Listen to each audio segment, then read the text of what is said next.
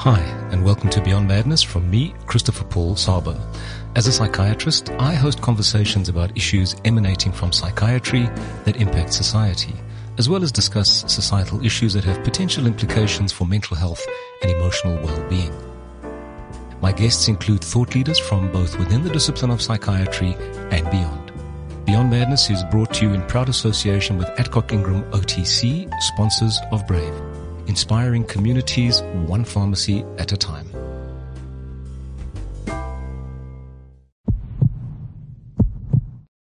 Psychiatry is unique amongst medical disciplines in embracing a truly holistic approach to patient assessment and care, insofar as being guided by a bio-psychosocial ethos, with an increasing awareness of the need to consider the spiritual component of a patient's life too. However, in our desire for acceptance and credibility as a medical discipline, has psychiatry strayed from what makes it unique? Has psychiatry overcompensated biologically in order to be viewed as truly medical? Provocative questions maybe, but necessary to address, or else psychiatry may simply become a subdiscipline of neurology, behavioral neurology.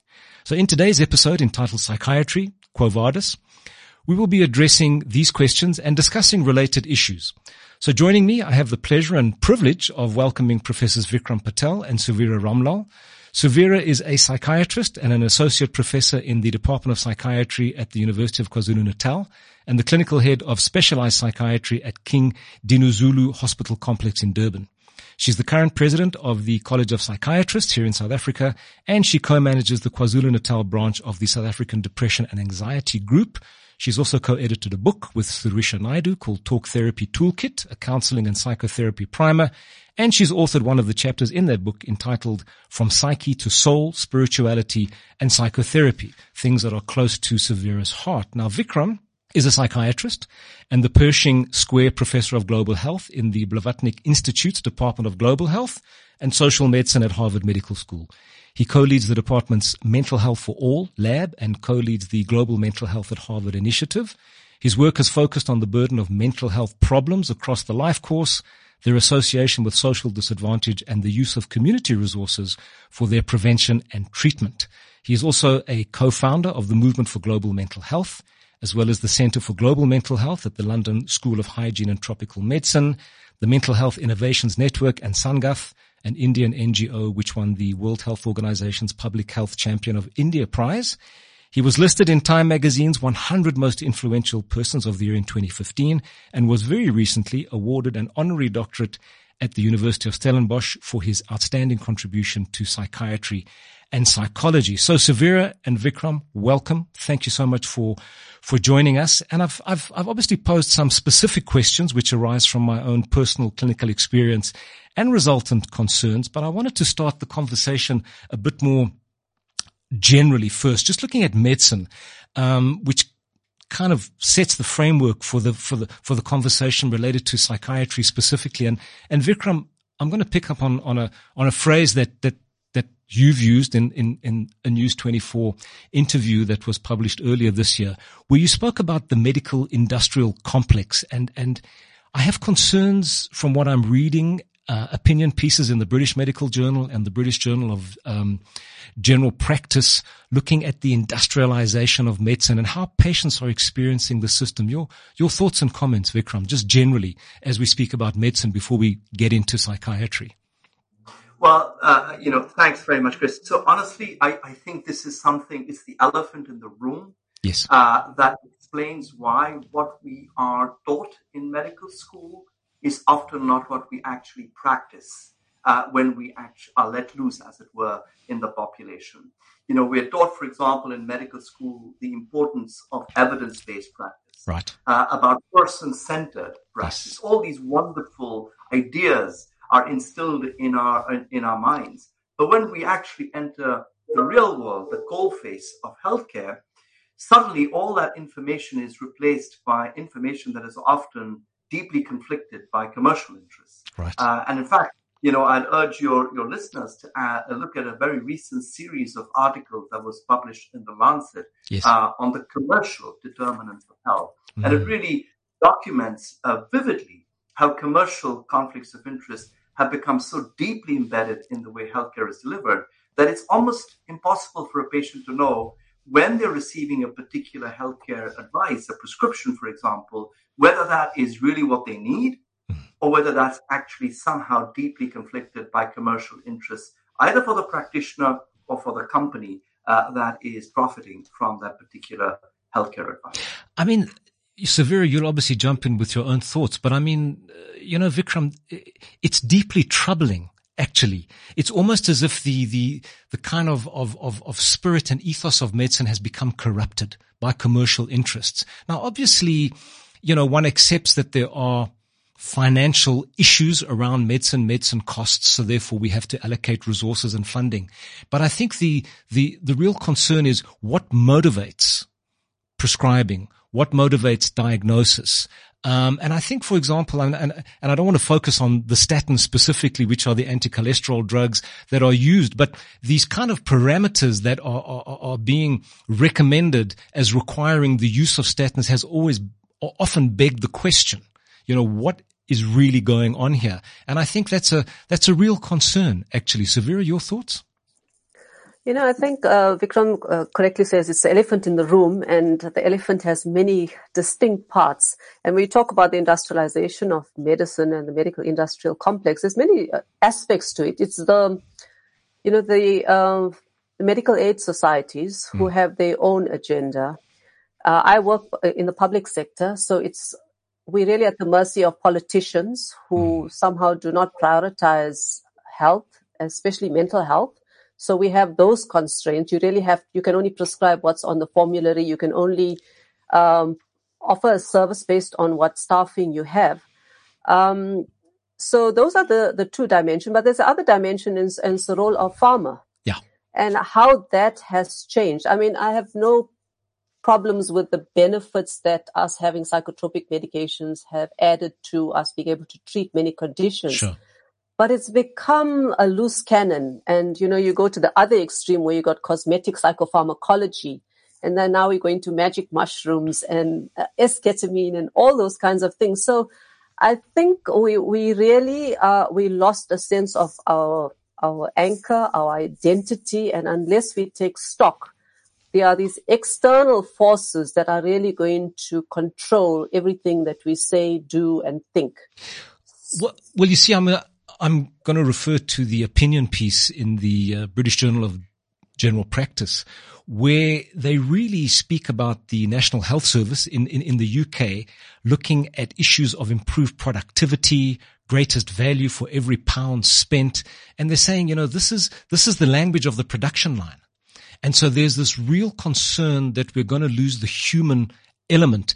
And I know, Vikram, you mentioned evidence-based medicine, but to some extent they kind of put evidence-based medicine almost in the same category where it's very prescriptive and it's almost dehumanizing in that it doesn't look at the human element beyond the data that informs evidence-based medicine. So I'm not sure what your thoughts are on that, but certainly the whole issue of industrialized medicine comes down to resources, financial resources, and productivity. And I don't know that I've ever really thought of doctors in terms of productivity per se.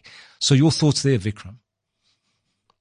So, I don't think evidence-based medicine and person-centered medicine are conflicting ideas or values. I think they are completely complementary. I think person-centered medicine implicitly incorporates evidence-based medicine. That is to say, you're offering the individual what they need rather than what you believe there might be some kind of diagnostic cluster in which they fit in.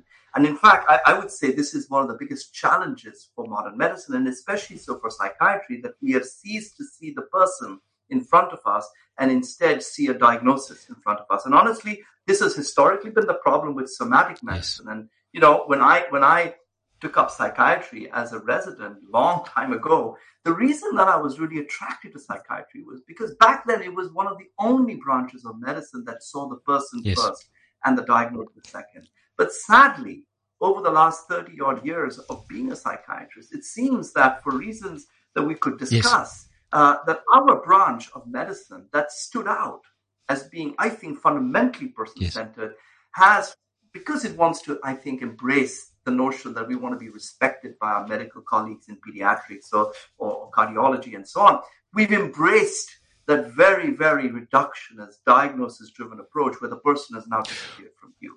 I would argue that person-centeredness is really where we should return. Those are our roots. And we could talk more, of course, about how the medical industrial complex has profoundly influenced whether or not an individual receives evidence-based care, which is also person-centered in the mental health. So I think, just to be clear, in terms of evidence-based care, I suppose it's objective and it offers you standards. So it gives you some kind of rigor in that sense, because I do think that psychiatry lends itself to a somewhat more individualistic approach to the practice of the discipline.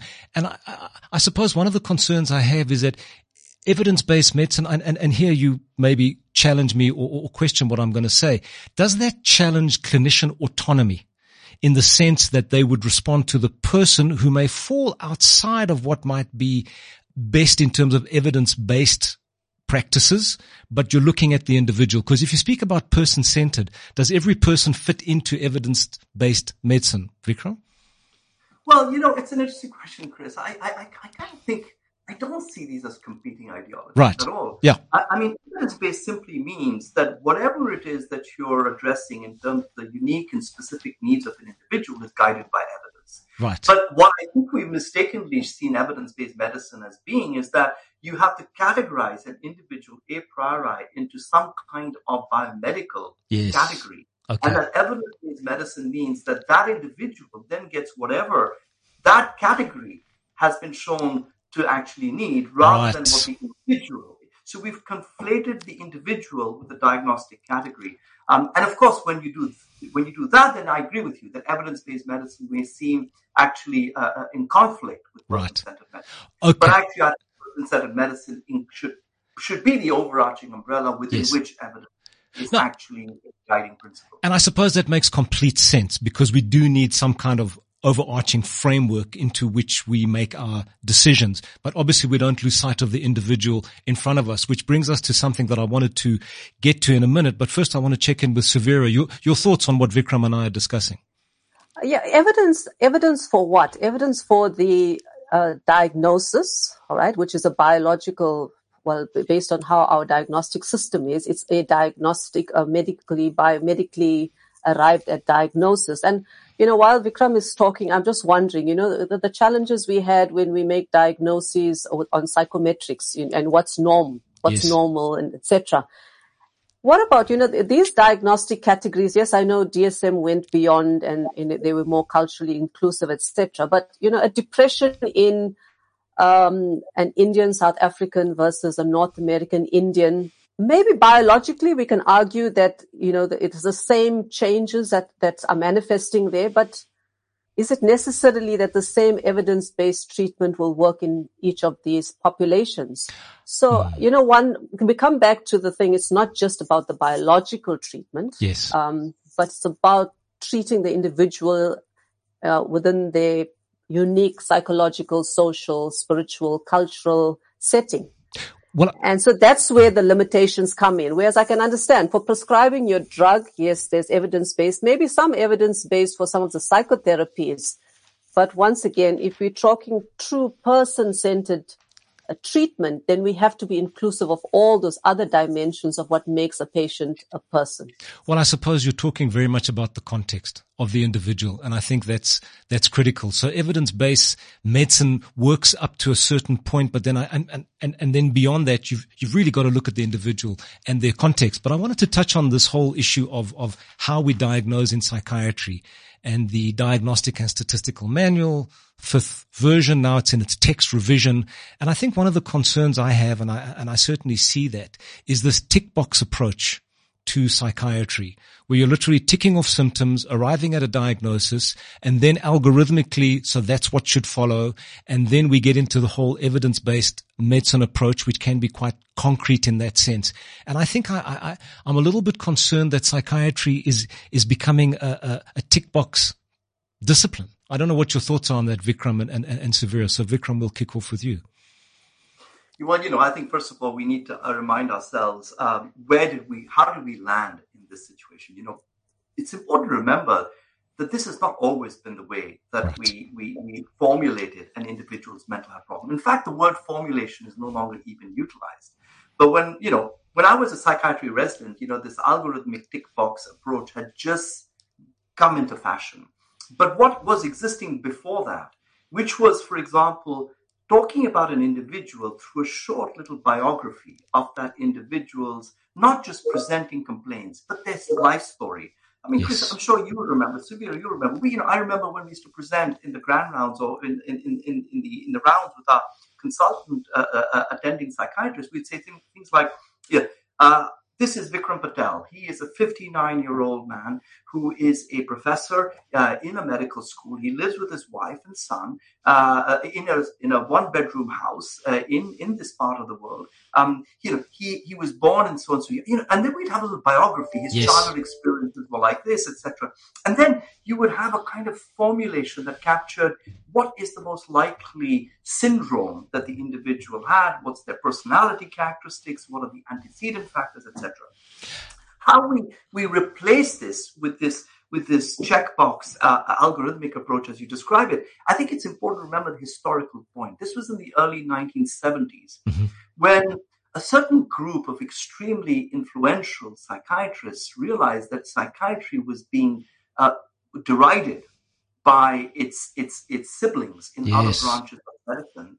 And also, they felt that the approach that was being used was very non-scientific. And so the decision to embrace a very algorithmic diagnostic system was an intentional one to try and make psychiatry come closer to its siblings. Yes. But unlike its siblings, where the siblings had, diagnostic tests, there were these miracles of diagnoses and biomarkers and so on in other branches of medicine. Of course, psychiatry had none.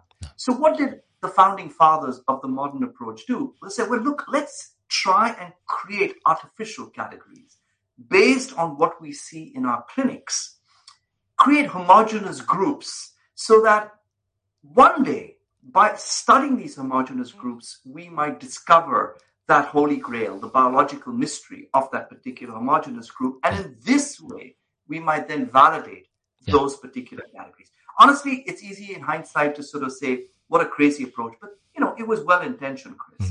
If I was in those shoes back in the 70s, maybe I might have made the same decision. Yes. Because, mind you, that diagnostic approach had worked miracles in other branches of medicine. So I think it was a reasonable punt that, if we embrace the same approach, one day we'll have these same kind of blood tests or x-rays that will, we'll be able to diagnose mental conditions.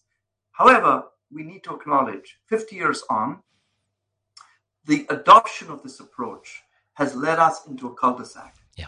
We have neither a single new understanding for any mental health condition, nor a single new, really transformative new therapeutic target or a prevention target. And it's therefore really important for the field to carefully examine the direction of travel it takes in the future. Well, I think, Vikram, what you're saying is we started out with a pursuit of something which was an ideal. And we've kind of traveled along that road, and we're beginning to see the limitations up, ahead of us. And technologically, we simply haven't delivered in terms of what we were hoping for. Now, I don't know that having a diagnostic system is necessarily a bad thing, so I'm not throwing the baby out with the bathwater. But we are saying, okay, time to kind of reflect and see how you use what you have in the best interest of the patient. And I think that we're looking for something a bit more balanced. And I suppose there's been a lot of criticism of the DSM, not least of all, because it's always adding. I mean, I have people come to me who are not psychiatrists, and they want to know how many new categories or how many new diagnoses have you added? And, well, yes, the DSM is kind of expanding. And so where did all of these come from? And there's a kind of a quizzical look in terms of how psychiatry seems to be growing. And one of the concerns is that we are kind of narrowing the range of normality and expanding the disease profile. And then it brings to me a question of our legitimacy as a discipline. So, Severe, I'll throw that one to you. Yeah, I really think we've lost our identity. And I think, we need to go back, and often these words are used interchangeably. Mental health, we have a mental health Care Act. We talk about mental illness. We talk about psychiatry. But these are three very distinct entities. And we tend to conflate them together. I think it's fundamental that we define our identity and have the courage to actually feel comfortable in that identity that we define for ourselves. I mean, I've said this before, that psychiatrists translates to healers of the soul. And if you think historically, our roots lay in, religious leaders were tasked with taking care of the maladies of emotion and the mind, etc.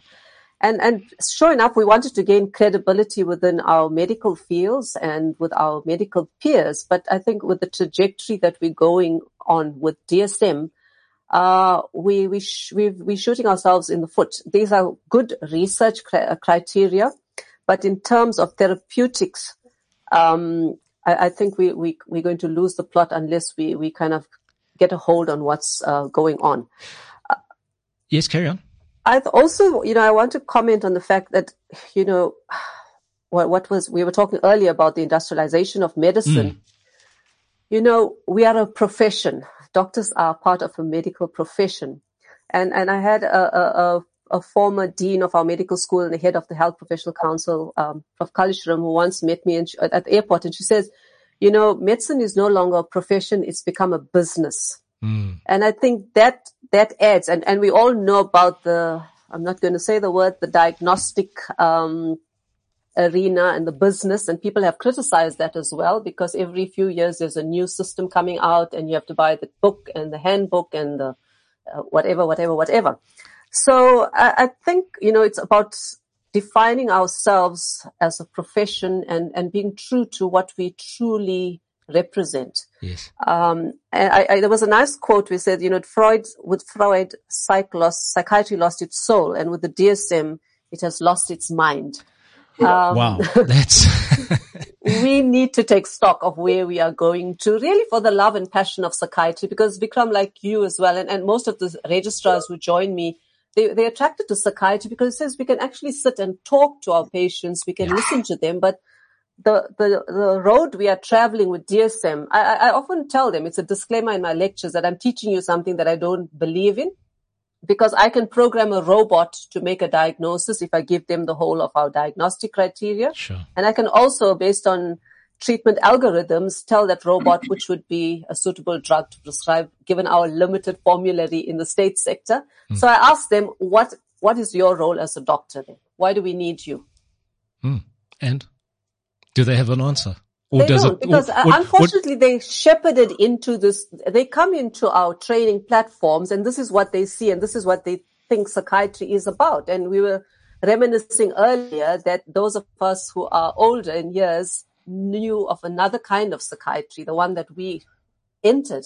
But the current generations will never know that unless we fight for restoring our identity. Well, I think part of that are the conversations that we have with our patients that should not be time constrained in the sense that you've got a 15-minute consultation. I think for me that is one of the most dehumanizing elements, where everybody has to get sandwiched into this time constrained consultation where you barely say hello, how are you, and then it's time to give a script and move on to the next patient. So this whole issue of quantity versus quality, where there's this financial imperative, there's a cost effectiveness element brought into it. And for me, the richness of psychiatry is in the conversations that I have with patients. And just going back to Vikram's description of how you would introduce a patient in a grand ward round, the richness of that person's life, the context of their existence, which gives you so many clues to potential interventions, which brings me, Vikram, to something very specific that you have an issue with, which is social psychiatry. And I think this is something that's come up in a previous episode of this podcast, where we're looking at the fact that the sort of bio has kind of overshadowed the psycho, but specifically the social, and looking at the social determinants of wellness. So your comments on that, Vikram, this whole issue of social psychiatry being potentially, hopefully not lost, but certainly relegated to a position which actually increasingly we're beginning to see, if we look at childhood trauma and adverse childhood experiences, actually you cannot practice psychiatry without a social context. Well, you know what? I think that's exactly the point, Chris. You cannot practice psychiatry without attending to the psychological and social needs of an individual. Right. This is, if you look at our textbook, okay, Yeah, I would say at least 2/3 of our textbooks are focused on the psychosocial. And then, and this goes back to how our conversation began about the commercial determinants of health, the medical industrial complex. yes, There is no profiting from attending to psychological and social concerns. There is no money in it. yes, I wrote recently in a commentary in the Lancet, if psychosocial interventions could be bottled into a pill, they would be the most widely prescribed medication. Not just in psychiatry, they would be the most widely prescribed intervention in all of medicine. Let's pause for a moment. I mean, Savira made this really important observation about psychedelic interventions. This has become the new rage in psychiatry. Phew. But if you look at the evidence on psychedelic interventions, it is pretty thin. Yeah. And of course, no one is really asking questions at the moment about the dangers of these medications. And yet, here's the irony. We have known for more than 50 years the importance of psychosocial interventions to promote the recovery of individuals. The vast majority of people struggling with their mental health don't have access to them. But what do psychiatrists do? We're literally clutching at straws. There is a new medication in town with an effect size. It gets published in a great journal, and we all go rushing to it. Instead of stepping back and saying, hey, guys, what about the treatments we've known or interventions that we've known that worked for the last 5 decades? And none of us actually make any effort to get our patients to receive those.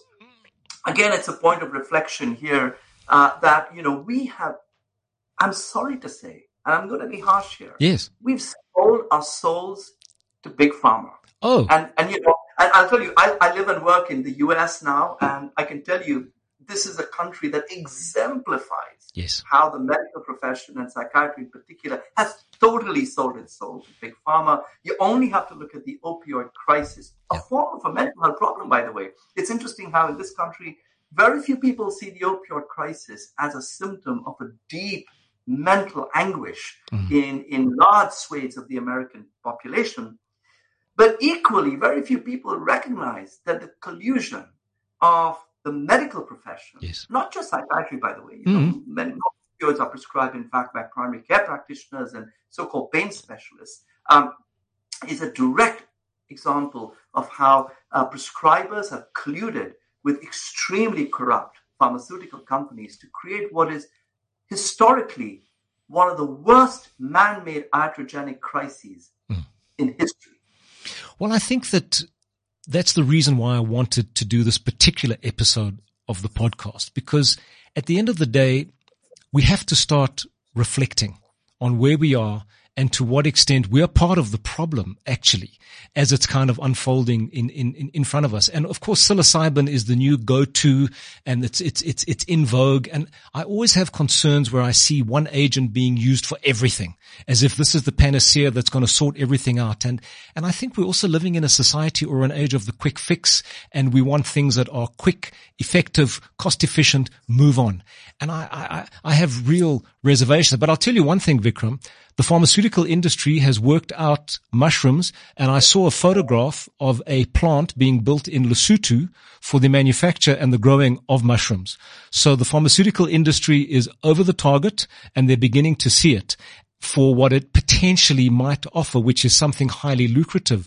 But I think if I look at psychiatry biologically, we're at a biological impasse. I mean, we are having to resort to repurposed anesthetic agents, ketamine. And, there is data for intravenous ketamine and now the nasal spray. So there is data that's emerging in specific indications.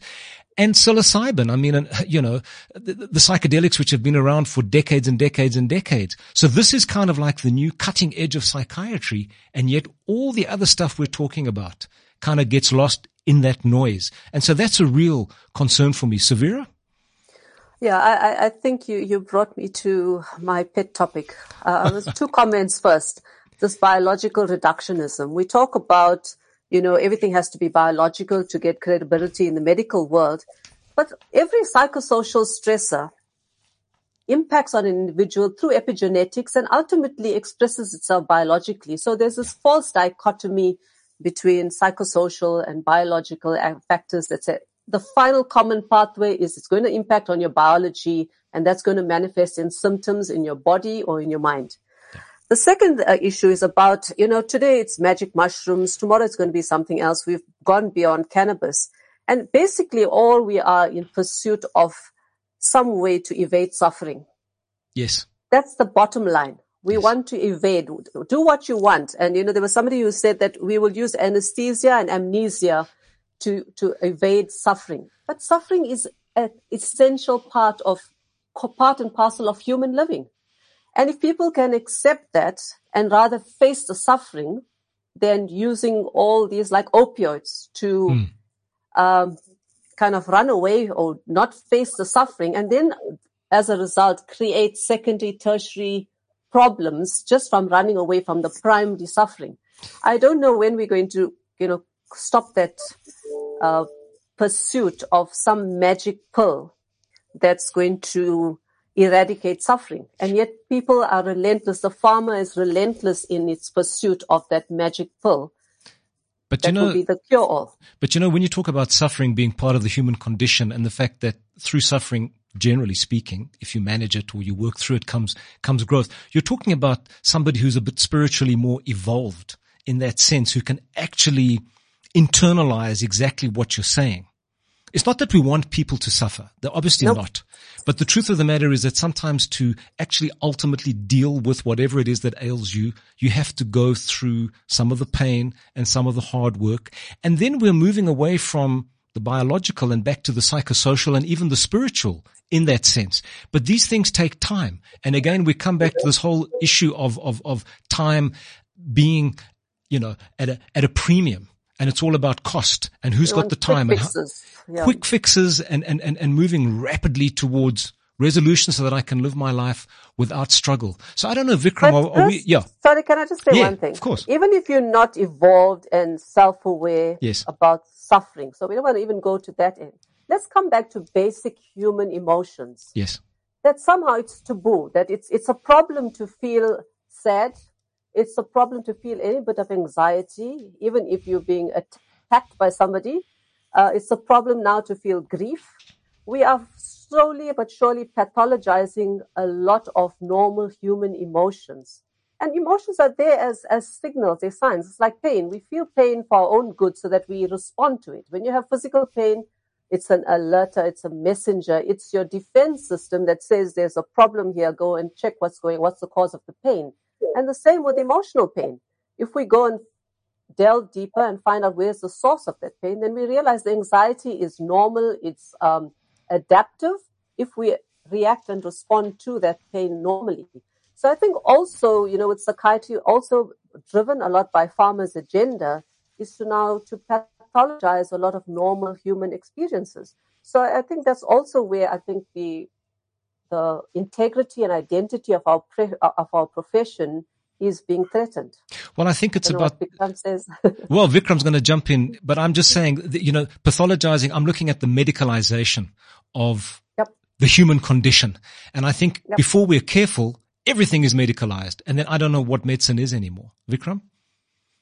So first of all, let me make my position very clear on this. Yes. I am not in any way suggesting there isn't a biological basis. Oh no. To mention. I think it's important that these conversations don't get misconstrued into saying Absolutely. It's all psychosocial. No. Because that is as dangerous as saying it's all biological. Right? Yes. I mean, the word biopsychosocial is there for a reason. Yes. It's there because it illustrates to us the need to engage with the complexity of the interaction between biological, psychological, and social factors to understand mental health.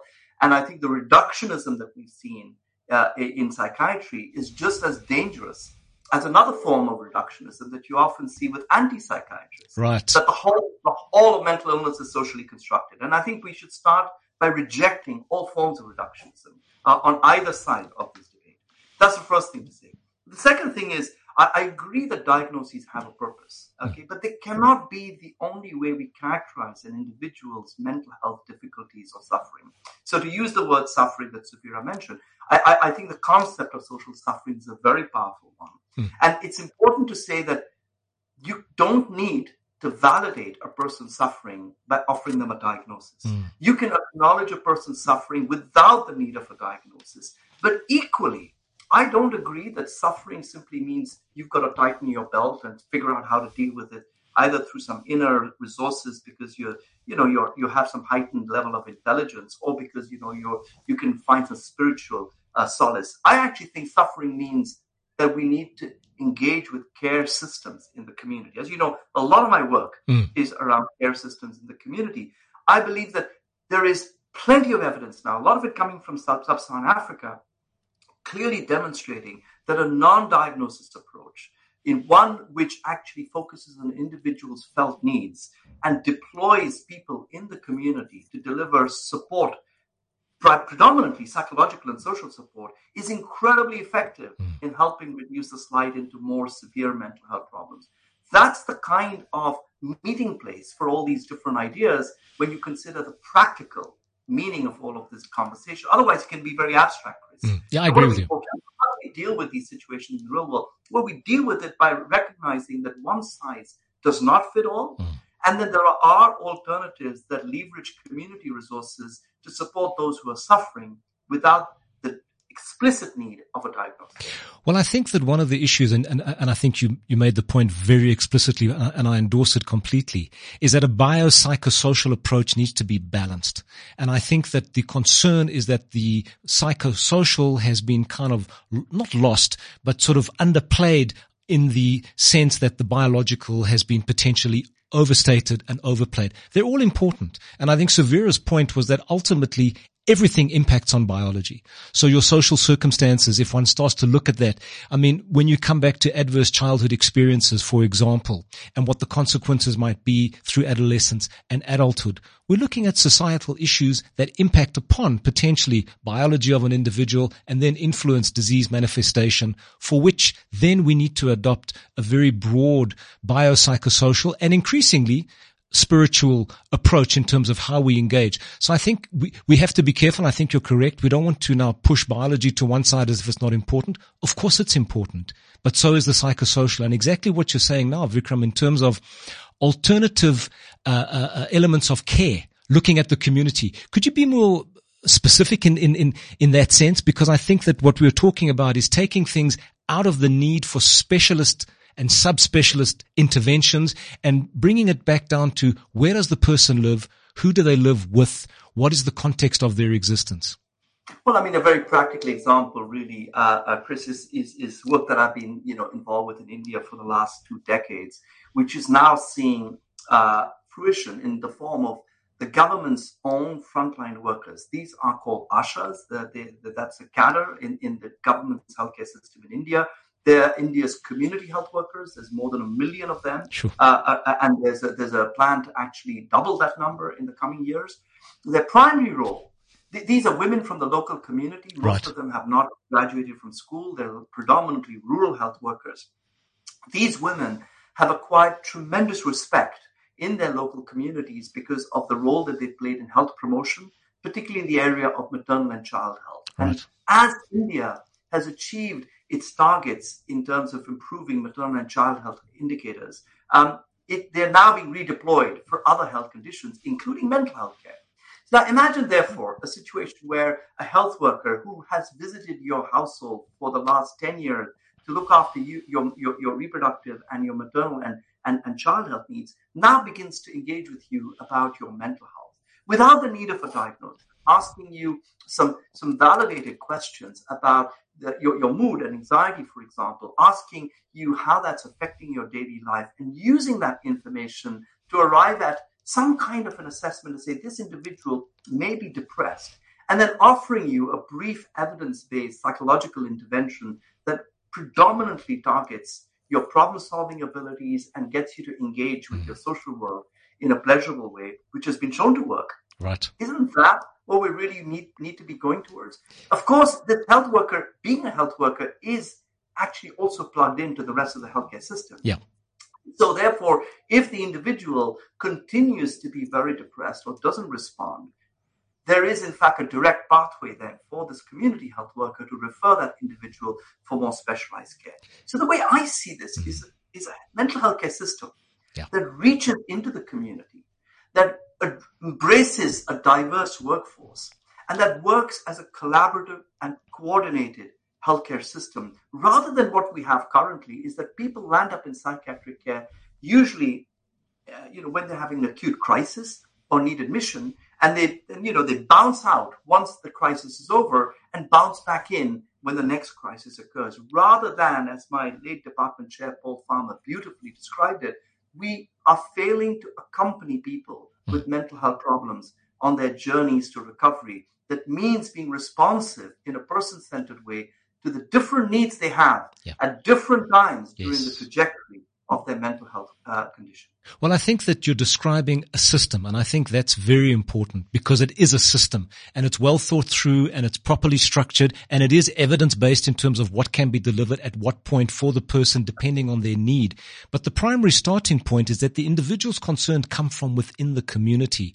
And I wonder, Vikram, to what extent we are looking at the issue of a more traditional versus a more modern society. To what extent the system you're describing and the model you're describing is better suited towards a traditional society where people are closer to their origins, where they come from, their families, their friends and their way of being, their culture and their traditions. Whereas in an urban westernized society, we're much more isolated, we're much more disconnected.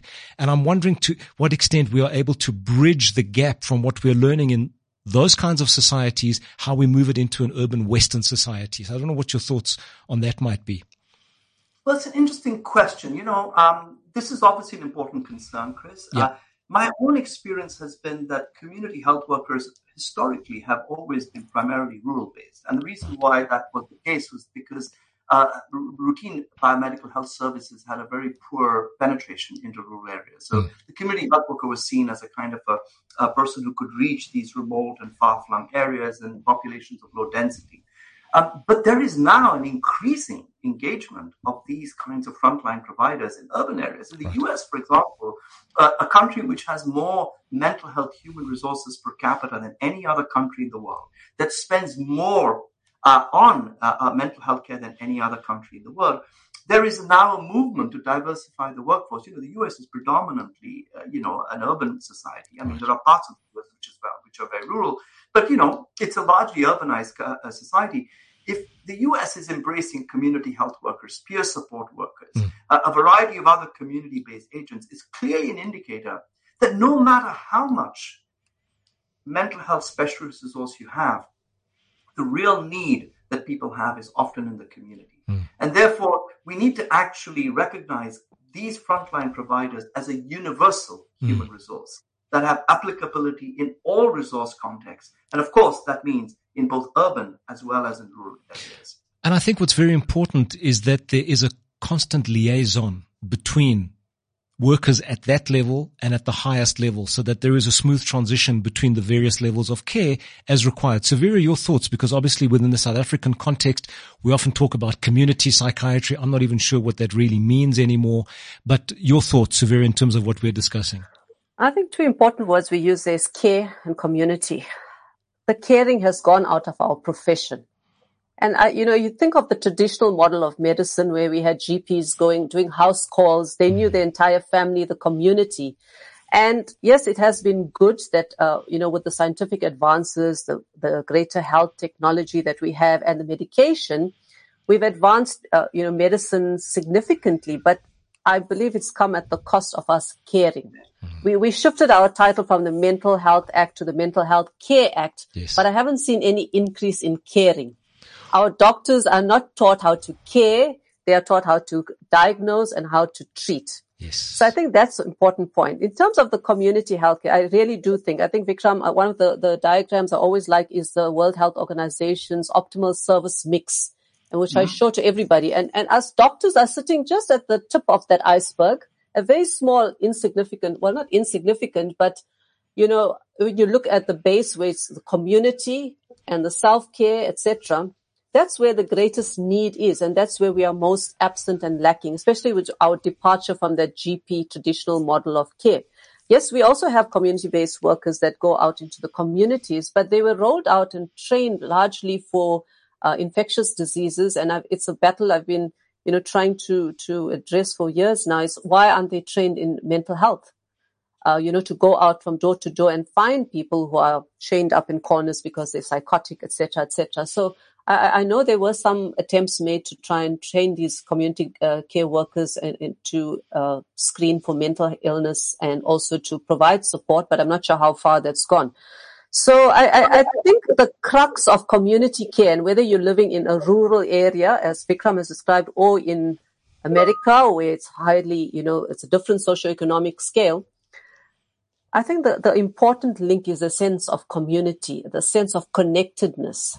And, I think there's a lot of evidence, scientific evidence, to show the harmful effects on our physical health and our mental health on isolation.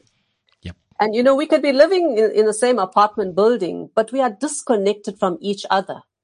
And I think, we underestimate the harm that has done to us as a society. So, yes, I would think that community workers being that link maybe between our very scientific, technologized medical system and the patient, that link that will provide that missing element of care.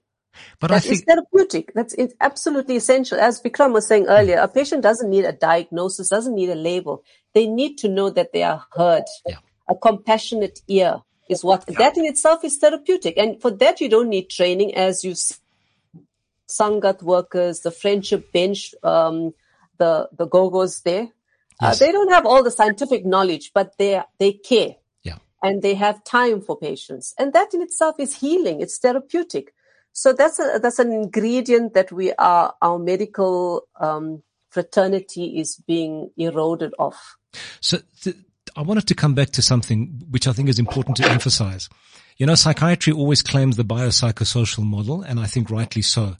But I think increasingly medicine in general is beginning to understand and hopefully coming to that realization that actually that applies to all medical disciplines. This is not just for psychiatry. It's for all. So I just sort of went off on a tangent because I wanted to just remember that point. But just in terms of our own Mental Health Care Act, I think one of the issues that I had with the Act is that patients were no longer referred to as patients.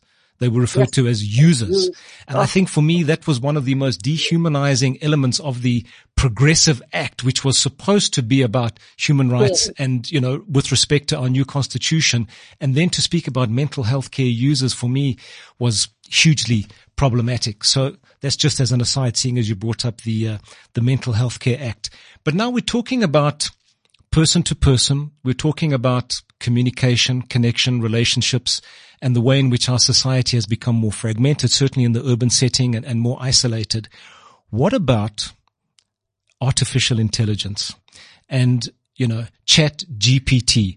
I mean, I think that psychiatry is probably the most human of all the disciplines, and yet increasingly I'm beginning to have a concern that we might be the most vulnerable, where it's simply assumed that you can just chat to a chatbot, and you can get your counseling and your advice from artificial intelligence. And there was a recent a report in the media about this Belgian chap who'd been engaging with the chatbot over 6 weeks, and eventually the chatbot said to him, well, why don't you just end your life if you feel so strongly about climate change?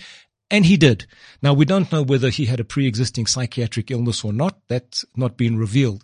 But the concern for me is that in terms of efficiency and where we started out with the industrialization and productivity, is psychiatry particularly vulnerable to artificial intelligence and the use or potential misuse of the chatbot, whatever one would call them? I don't know, Vikram, what your thoughts are, because you're living in a very progressive society and, Well, actually, I actually split my year between the US and India, so I live in two very, very illiberal societies. So, right.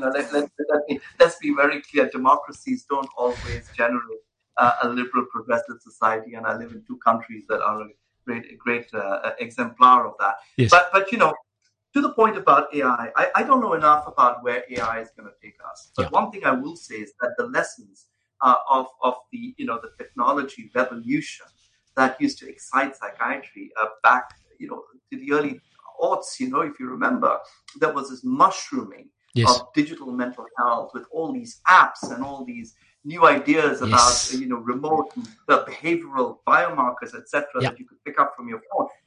How many companies do you know by name? I often ask my students, I say, how many taxi companies do you know? Oh, there's Uber. That's fine. There's Uber. That's it. There's one digital taxi company in the US. That's Uber and Lyft. Everyone knows that name. How many mental health companies are there or apps that are there? But most people say, I don't know, maybe 100, 200. And then I say, there's more than 20,000. Wow. And how many do you actually know the name of? And most people can't even name one. So let me be very honest with you. Yes. Digital mental health was sold to us as another panacea for population mental health problems. It is rapidly disappearing. Most people have lost all their money that they've invested in these companies. And I kind of think we need to just therefore be skeptical about how we're going to replace it. What is the big lesson of all of this, Chris? Is that when people are struggling with their mental health, they don't want to sit with a phone to try and figure out the tools and the tricks that they need in order to fix their mind. What they want is to sit with somebody else. It could be a priest, a neighbor, a family member, or a therapist to listen to them. And most people are smart enough to know that when they're with a artificial intelligence or some chatbot, that there is nobody on the other end who's responding. It's a computer. People aren't stupid. And the lack of that therapeutic alliance that people have identified for the last 50 years as being central to the healing process, and not just in psychiatry, by the way. This is true of all of medicine. Cannot be and fully replaced by some kind of computerized device. I couldn't agree with you more. Severa? Definitely. I think we are social beings, and our essence is to connect with other human beings. And that, it's an exchange, not just of information, because that's the chatbot will give you that. It's an exchange of energy. And as Vikram says, and I was going to say as well, is that the essence of all therapeutic engagements is the relationship. So you cannot have a relationship with a bot or artificial intelligence. I certainly, I think that's also an important reason why our profession as a whole needs to wake up to its true purpose and the value that it can add in terms of its holistic approach to treating and caring for our patients. The word care, I don't know that a bot can care and show that, and our mirror neurons can kind of resonate with each other, and learning can take place in the true humanistic sense. So definitely not AI for me. Well, I think psychiatry needs to embrace what makes it special, which is being truly bio-psycho-social and increasingly, as I said, spiritual. And I think moving towards a more balanced understanding of how all of these factors are determinants of health and are essential for incorporation into any management understanding. So we've come to the end of our time. It's been a very stimulating, wide-ranging conversation where we've looked at many things, obviously many things not looked at. But such a pleasure to host both of you. And I want to thank you for taking the time to share your thoughts and expertise. And I'm going to close with a few words from Alan Francis. He's an American psychiatrist, and he's the former chairman of the Department of Psychiatry at Duke University School of Medicine, best known for chairing the DSM-4 task force and later roundly criticizing the DSM-5 and American psychiatry for their roles in manufacturing mental illnesses and the epidemic of overdiagnosis. And this is all taken from an interview that you can find at psychotherapy.net, where he said, a really well-rounded clinician has to be good at everything. And here we're talking biopsychosocial and spiritual, and especially has to be good at relating to the people that they're trying to treat. And in relation to psychotherapy and healing, he said, it's the relationship that heals more than the technique. So I think the power of psychiatry, certainly as a discipline, lies in relationships. And for all the neuroscience, let's not forget the fundamentals. This has been Beyond Madness in proud association with Adcock Ingram OTC, sponsors of Brave, inspiring communities one pharmacy at a time. Remember, there is no health without mental health, and until next time, take care. Today we're talking to Sham Mudli. Sham is a community pharmacist with over 29 years of experience. He's based in the Durban South Basin area, the Natraj pharmacy specifically. Sham, Welcome to Beyond Madness. Now, we live in stressful times where demand for emotional support and guidance may be high, but services limited. So it's good to know that there are potential resources in unexpected places. Counseling is not typically something one associates with a pharmacist, and yet these are skills that certain pharmacists have. Now, noting your passion for patient care, could you elaborate? Yeah, good day to you, and thank you very much for this invitation. You're touching on an extremely sensitive issue around counseling. Yes. And I think you're talking to the right people here. Right. Because remember, every time you get a prescription, it comes with some medication, but attached to the medication is a whole lot of counseling that goes on into that. And pharmacists are certainly adequately trained. Part of their curriculum is the training around allowing them to be able to take patients through a whole counseling process. So right. They definitely have the skills to do that, and in various areas. So let's just start with what you're very familiar with, which is around the medication issues. Yes. And so as I said, every prescription comes with some meds, and the pharmacist needs to give you some counseling sessions around it so that you can appropriately use those medication. Beyond that, it's one of those services that you can walk into, whether it's emotional, whether it's something that you are worried about your kids, or something that you are concerned about in terms of your own personal well-being, whether it's your mental state. We recently started something around abuse of women and children. Right. So any one of those counseling issues, the pharmacist certainly can assist you with it. So as I said, their own skills can do that. Right. And as part of that service, yes. what we're offering is a touch point yes. with other providers. Yes. So a reference point from pharmacy to psychological services, to other types of social workers, for example, that you might need counseling services. So the pharmacist would be able to work out a path for you right. to access appropriate services wherever they are unable to facilitate that program for you. Or potentially where the patient hadn't necessarily even thought about it, the pharmacist may be able to guide you and say, well, listening to what you're talking about, this is what I would recommend, this is what I would suggest. Absolutely. So those are critical areas of touch point for pharmacists, and that's what they do. They're a good source of referral in the community. So there's very few healthcare professionals that you can just walk into and say, can I see my healthcare professional? Right. In pharmacies, you can do that. Yes. So it doesn't matter what the issues are that you are concerned about. You can always touch base with either the pharmacist or one of their qualified staff members that would be able to even help you with certain issues, but most times you would get referred to the pharmacist for more specialized counseling and services. Well, I think this is the beauty of the community pharmacist, because at the end of the day, you do establish a relationship with a health professional who potentially would recognize certain things in you or about you. And you can have those kind of conversations because you have a relationship. And as I said, I think that's one of the strengths of having a community pharmacy and getting to know your community pharmacist. Sham, I want to thank you for taking the time to join us. And hopefully this has been something of an education and an eye-opener for our listeners too. So thank you very much. You're welcome, and good luck to your Thank you. listeners.